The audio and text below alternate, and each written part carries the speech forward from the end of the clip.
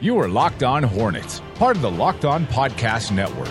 Your team every day. In a minute, cuz we live.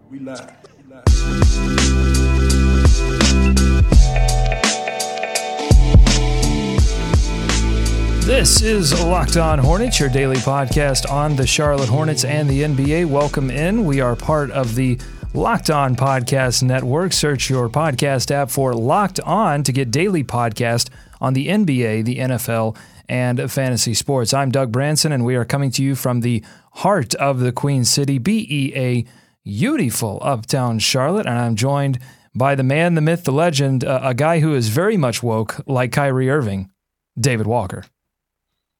Whoa, that is high praise right there, Doug. Yes, every day, Charlotte Hornets podcast in your ears. That's what we do here. Yeah, trying to stay up to date as we approach training camp, and we've been doing these player previews all September. We're going to continue that today with a look at Nick Batum. Make sure if you haven't checked it out yet to go back and listen to our interview with Charlotte Observer beat writer Rick Bonnell, who gave some great insight into Dwight Howard and what that's going to mean for the Charlotte Hornets. As I said before, David, it's going to be very weird to see Dwight Howard in a Charlotte Hornets uniform, and to have, I know he hasn't been to an All-Star game in a while, but to have a star of that caliber in Charlotte once again, it's going to introduce, I think, all kinds of different dynamics that will be fun to talk about. Oh, my God. Yeah, this team is going to be something to see from the very beginning. I mean, just Dwight, but also, maybe the most exciting rookie we've had in town since the Hornets returned. I'm trying to think and do a quick download of my brain here, but I mean, I think Malik Monk was certainly the most hyped, and the fans are most excited to see him drop. I'm struggling to find anyone else that may have been a bigger get on draft night. It's usually the other way around, by being very disappointed. So you got Malik Monk, you got Bacon, you got Howard, and you got a good team. You got an all-star, right? You got Kemba Walker. Well, and beside Kemba Walker, you also have Nick Batum, who a season ago they paid a lot of money to. He's entering his 10th season in the league. 7 previously with Portland. He's approaching now his 3rd season with the Hornets. He'll be making $22.4 million this season and is guaranteed through 2020 with a player option in the final year of his deal. So he's here for a while, David. Last season, he averaged 15.1 points, 5.9 assists, both a tick above his previous career highs, and add to that 6.2 rebounds. So 15, 6, and 6, not a bad stat line. Despite setting some new highs, though, Nick Batum seemed disappointed with himself at different points during the season, and in his exit interview, seemed to indicate that there were some improvements to make in his game. So my first question to you, D, is does he have reason to be disappointed with last year's performance? So I was going to pick your brain on this, Doug. I was going to ask Too late. Ask you first. I think so because, again, so much of what happened with Nick Batum last year was kind of reflected in or a result of the reaction from that contract, and I'm not saying that he felt he didn't live up to that, but I think this team felt good about where they were. They had a successful season the prior year. And they lost some pieces. So that meant that everyone else returning had to at least do what they did the prior year, if not pick it up in some instances. And Nick just had a few of those games where, a late turnover or a couple of bad decisions popped up. And those are often the things that, are the difference between winning and losing, especially on this team where the margin for error was razor thin, even with everybody healthy. So, yeah, I think he's okay doing that, and I think it's probably a good sign that he was disappointed because, look, he rededicated himself a little bit during the offseason, stayed in Charlotte, didn't play for the French national team, which we've talked about. So I think it's probably a good sign, if anything, and I wouldn't be too hard on myself if I'm Nick Batum because you look at his stat lines, he still gave you what you asked for him. But I think, to me, he's looking at himself in those end-of-game situations, right, those different making plays. Not necessarily like scoring 20 points a night, but just being more of a factor and helping to get 1 or 2 more wins, I think, along the way is maybe what his thinking is. Yeah, I mean, how much of it was he disappointed in the result? And, he's one of the leaders on the team. So if you're one of the leaders on the team and you're not disappointed in yourself after a season that doesn't result in a playoff berth, I mean, you kind of have to come out and say, what was my role in what happened? Because they all had expectations of making the playoffs, right? But it can be a little weird when you talk about a team in the Charlotte Hornets last season that lacks depth.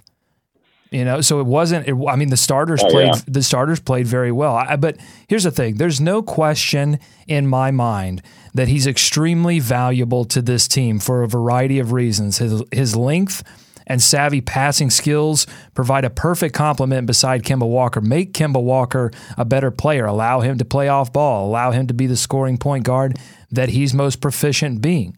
And allows Kemba Walker to use that speed and scoring ability. So last season, Nick Batum's on-off rating was plus 3.7. The team was essentially 2 baskets better with Nick Batum on the floor than he was off. Again, going back to that depth issue. He didn't really improve his game significantly, though, David, from his first year in Charlotte to his second year. And we've talked often on this show about how his usage percentage, the amount that he's seeing the basketball, went up dramatically from his 7 years in Portland to his first 2 years in Charlotte. But his efficiency has not risen, or it's actually gone down. So he's getting the ball more, but he's being less efficient with it. And I think those are the kind of things he's going to have to grapple with in terms of his offensive game. And then, defensively, that's what MKG is for. Is like he's not being asked to do a lot as a wing defensively, but I think there has to be some gut checks on that end, especially, David, late in games. But bottom line, I don't think it's unfair. And correct me here, David. I want you to correct me if I'm wrong here. But I don't think it's unfair to expect him. I know you will. I don't think it's unfair to expect him to be at least in a whisper conversation about an all-star appearance on a playoff Hornets team this year. Yeah, well, think back to the first year, right? The first half of the first season he was here. I think he was in that conversation, or especially early on. I mean, I think Kemba was there, but I think Nick had a really good start to his season that year, and he was in that conversation. I think you're exactly right. He should be in that conversation. The efficiency is a big thing we've hit on. Lowest effective field goal percentage of his career last year in Charlotte, which is a bit surprising. But yeah, you mentioned the defense as well, and it's in little spots, but they stick out like a sore thumb. And it's those late game scenarios, not getting the hands up, letting basically a guy walk into an uncontested three, just little mental lapses. And the good news is, those are correctable. I mean, you just have to constantly remind yourself, watch the film, and be ready for what's going on. I mean, Nick's played enough basketball, God knows, in his professional career to know when he needs to get his hands up and play defense the right way. And he's certainly got the coaching staff around him to remind him of that. So it felt like there was just a little too many of those little hiccups last year, especially in late game scenarios on defense. And, you can turn those around. The efficiency, though, I mean, I think that's the big question mark, right, Doug? Because we knew that he would get more looks and more usage coming from Portland, being more of a spotlight player.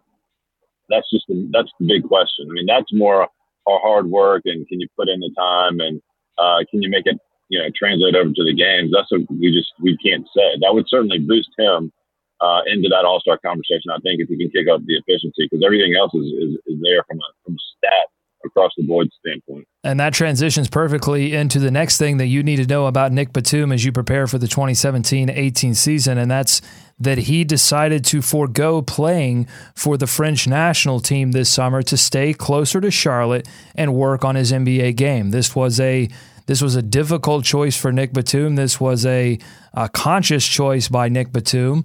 How significant was this choice by Nick Batum, David?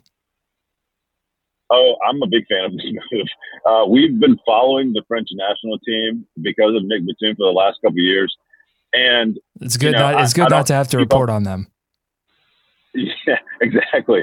I don't keep up with every player on that team, but something you see from the USA team is like a marked improvement in just about anyone that's on that roster. I don't particularly see the same thing from the French national team. It's just a different game. Nick, I can't remember him having, quote unquote, a good, summer with that national team. So maybe that left a sour taste in my mouth about this whole thing. But I think for him, he's certainly put in his time with that group. Given the commitment the Hornets have made to him in form of that contract, I think it was a great decision. He's got a new child. He's got a family here. It probably makes sense from that standpoint as well. But from an NBA basketball standpoint, I was thrilled to see that move. And I hope that it pays off because, that French national team, we've had people on talking about that before. It doesn't seem like the smoothest ride, you know what I mean? Like, I don't know, from a coaching standpoint, but there's just, not that those guys don't enjoy playing together, but it doesn't do the same benefits, I don't think, as like a Team USA did. Well, yeah, no, you're dead on. There were some issues with that French national team. And David, I think back to the last Olympics that Nick Batum played in, and he just didn't look like he was having a great time. He didn't look like he was embracing the joy of basketball in that game. So I think maybe some of that played into it as well. But I take him at his word. I think, he's entering his 10th season in the league, AKA like the final few years of his peak playing ability. And I think he's just sort of looking at it and going, look, I want to walk away from the NBA saying I gave it everything I had. And I think if you're a Hornets fan, you have to be excited about that prospect. I expect big things from Nick Batum this year for that reason. I do too. And I just want to comment on the contract, I think, because it's such a big deal.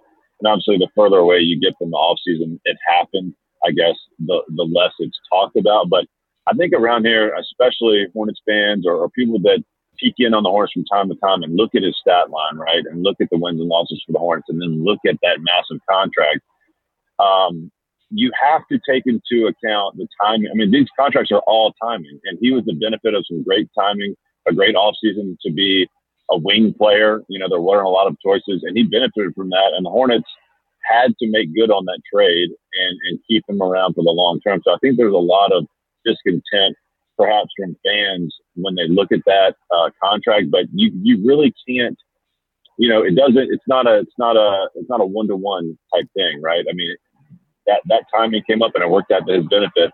But isn't part of it too, though, David, that I don't think it's all timing. I think think back, or I think people take for granted how good the offense is right now. Like even they were ranked 14th in the league last year, and still how fluid the offense is right now compared to before he arrived. I mean, the ball movement has been revolutionized with Nick Batum on the floor, and I think people just sort of quickly take that for granted. Right. And Kemba's, he's had his best years. A lot of that credit goes to Kemba as well, but Nick has certainly helped him that too. I'm just saying, I hear a lot of times oh man, he only scores 15 points a game and da-da-da. And, I think people are looking for a 20-point per game scorer. I don't think the Hornets ever envisioned him necessarily being that on a night-to-night basis. They don't want him to change his game. They certainly want him to help them keep winning. But you kind of have to separate, and it's hard to do, but you can't, quote unquote, blame him too much for that contract because he made good on it and he brings so much to the team, in other areas aside from just the points per game. So I think, he's so important to this team just in being there, and they've been the best they've ever been with him here. Okay, if you had to pick one thing, David, for Nick Batum to improve most, just a skill, what do you think it would be? Well, I mean, we've talked about the efficiency. I think he gets so much of his threes on the catch and shoot, maybe a little more off the creation on the ball, but it's really the little things. I mean, aside from just the shooting efficiency, like we mentioned, the late game scenarios on defense, and because the points are there. I mean, across the board, the stats are there. So for me, that's it. The late game situations, it's not dropping the ball on the defensive end, and it's being a little bit better shooting efficiently. Yeah, one thing I think he has to improve on is taking care of the basketball in crucial moments of games. Last season, he averaged 2.7 turnovers per 36. His first season in Charlotte, he averaged 3.0. That was a career high. Now, he's a creator, and he's a creative creator at that. He's fearless with his passes, and while a majority, end up on target, some result in turnovers, and some of those are bad turnovers. Now, they were obviously down slightly year over year last season, but it was the timing of the turnovers that bothered me. In a year where losing close games was a major storyline for the Hornets and a factor in not making the playoffs, Nick Batum had 15 turnovers with less than 6 minutes left in the game and overtime when the margin was 5 or less. So that's the crunch time designation, the best one that I could get from Basketball Reference. So Nick Batum had 15 turnovers in those situations all season. Just for comparison's sake, his first season in Charlotte, that number was 7. So it doubled. And we're talking, 15 doesn't sound like a lot when you compare it to the total number of turnovers, which I believe was in like the 140s. But, those turnovers were in crucial moments in games that were not decided by very many points. So if he wants to be the primary distributor, he is the primary distributor on this team. He has to come up big for the team in big situations. So that's my biggest improvement. David, under what circumstances would Malik Monk compete with Nick Batum for minutes at the 2 by year's end? That's a question I feel like is starting to creep up. Like in what circumstance would Malik Monk compete with Nick Batum? As in take his starting spot as not take his start. I don't think that's in the cards, but I'm saying at what point would Malik Monk start to eat a few of his minutes? Right. Well, I mean, let me know if this is not what you're asking, but I mean, to me, it depends on whether or not this team can afford to be on the court with MKG. Maybe it falls a little bit on him if the offense is not clicking or if they're not producing, and they decide to slide Nick down to the 3, and you can have a competent Malik Monk step into the 2. I think that would be a scenario. But as we've highlighted, I mean, they rely so much on Nick. He's so important to how this offense works. One of the better starting fives in the league last year from that perspective. So I think it's going to be pretty tough for a rookie to come in there in a vacuum and take those minutes. No, I think you're dead on, actually. I think that Nick Batum is too valuable late in games. I think he's, they value how smart of a basketball player he is and the decision-making ability that he has on the floor, that I think it's going to be very difficult for Malik Monk, despite his shooting prowess, to take minutes away from Nick Batum early in this season. There would be some injury factor there. Does Nick Batum miss time? Yeah. I think that's the only scenario where Malik Monk. Now, I think there are going to be plenty of situations where Malik Monk and Nick Batum share the floor together. Yeah. And to me, that's exciting, because then you're talking about a similar scenario to where Nick Batum made Kemba Walker a better basketball player. I think if Nick Batum and Malik Monk share the floor, that's going to make Malik Monk a very great basketball player. Yeah, I think that's the more likely scenario. See, I mean, just think about the height that you lose in the backcourt with subbing in Malik Monk. You have Monk and Kemba back there together, which, I think we'll see some. But going from Nick to Malik Monk changes things a lot. And like we said, he's just so important. But adding Monk to the mix in any form or fashion is going to be fascinating. But this is a Nick Batum podcast, so from that standpoint, I think he's safe. He's safe in his starting role.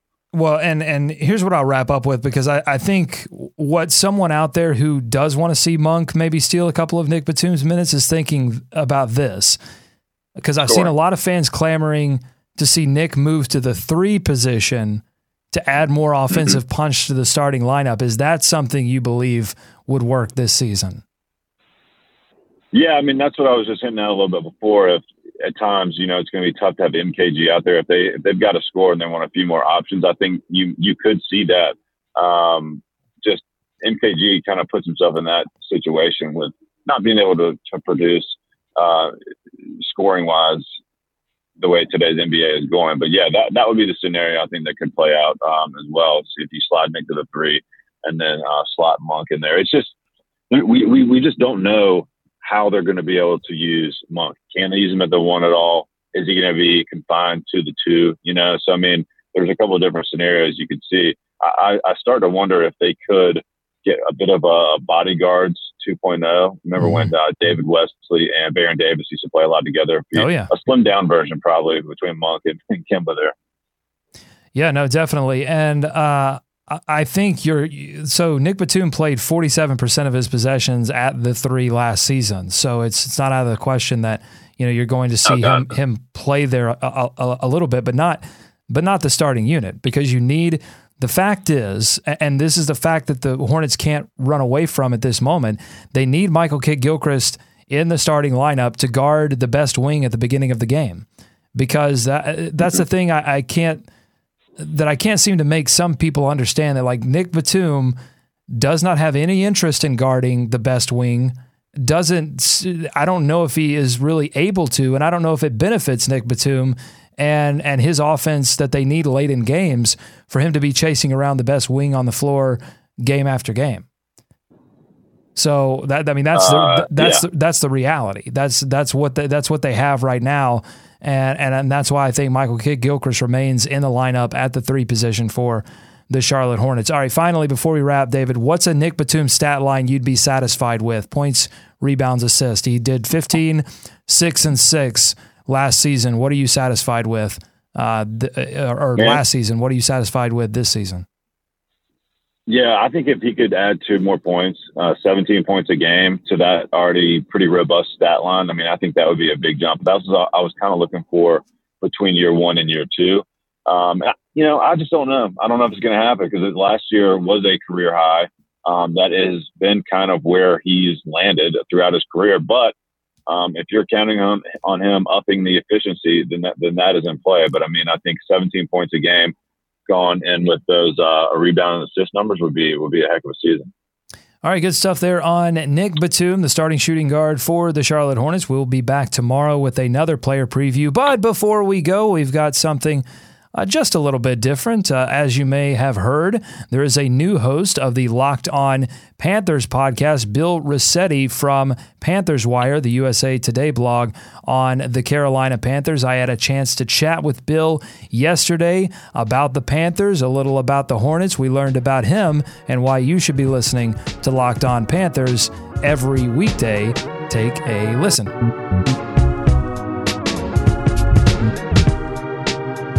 All right, so Bill, you've taken over Locked On Panthers. How's it been so far?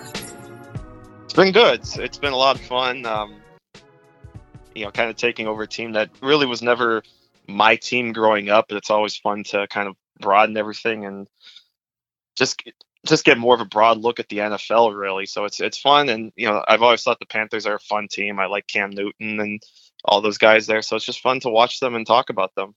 It's not your team growing up, but you've been covering them very closely on Panthers Wire, the USA Today blog on the Carolina Panthers. How long have you been covering the team?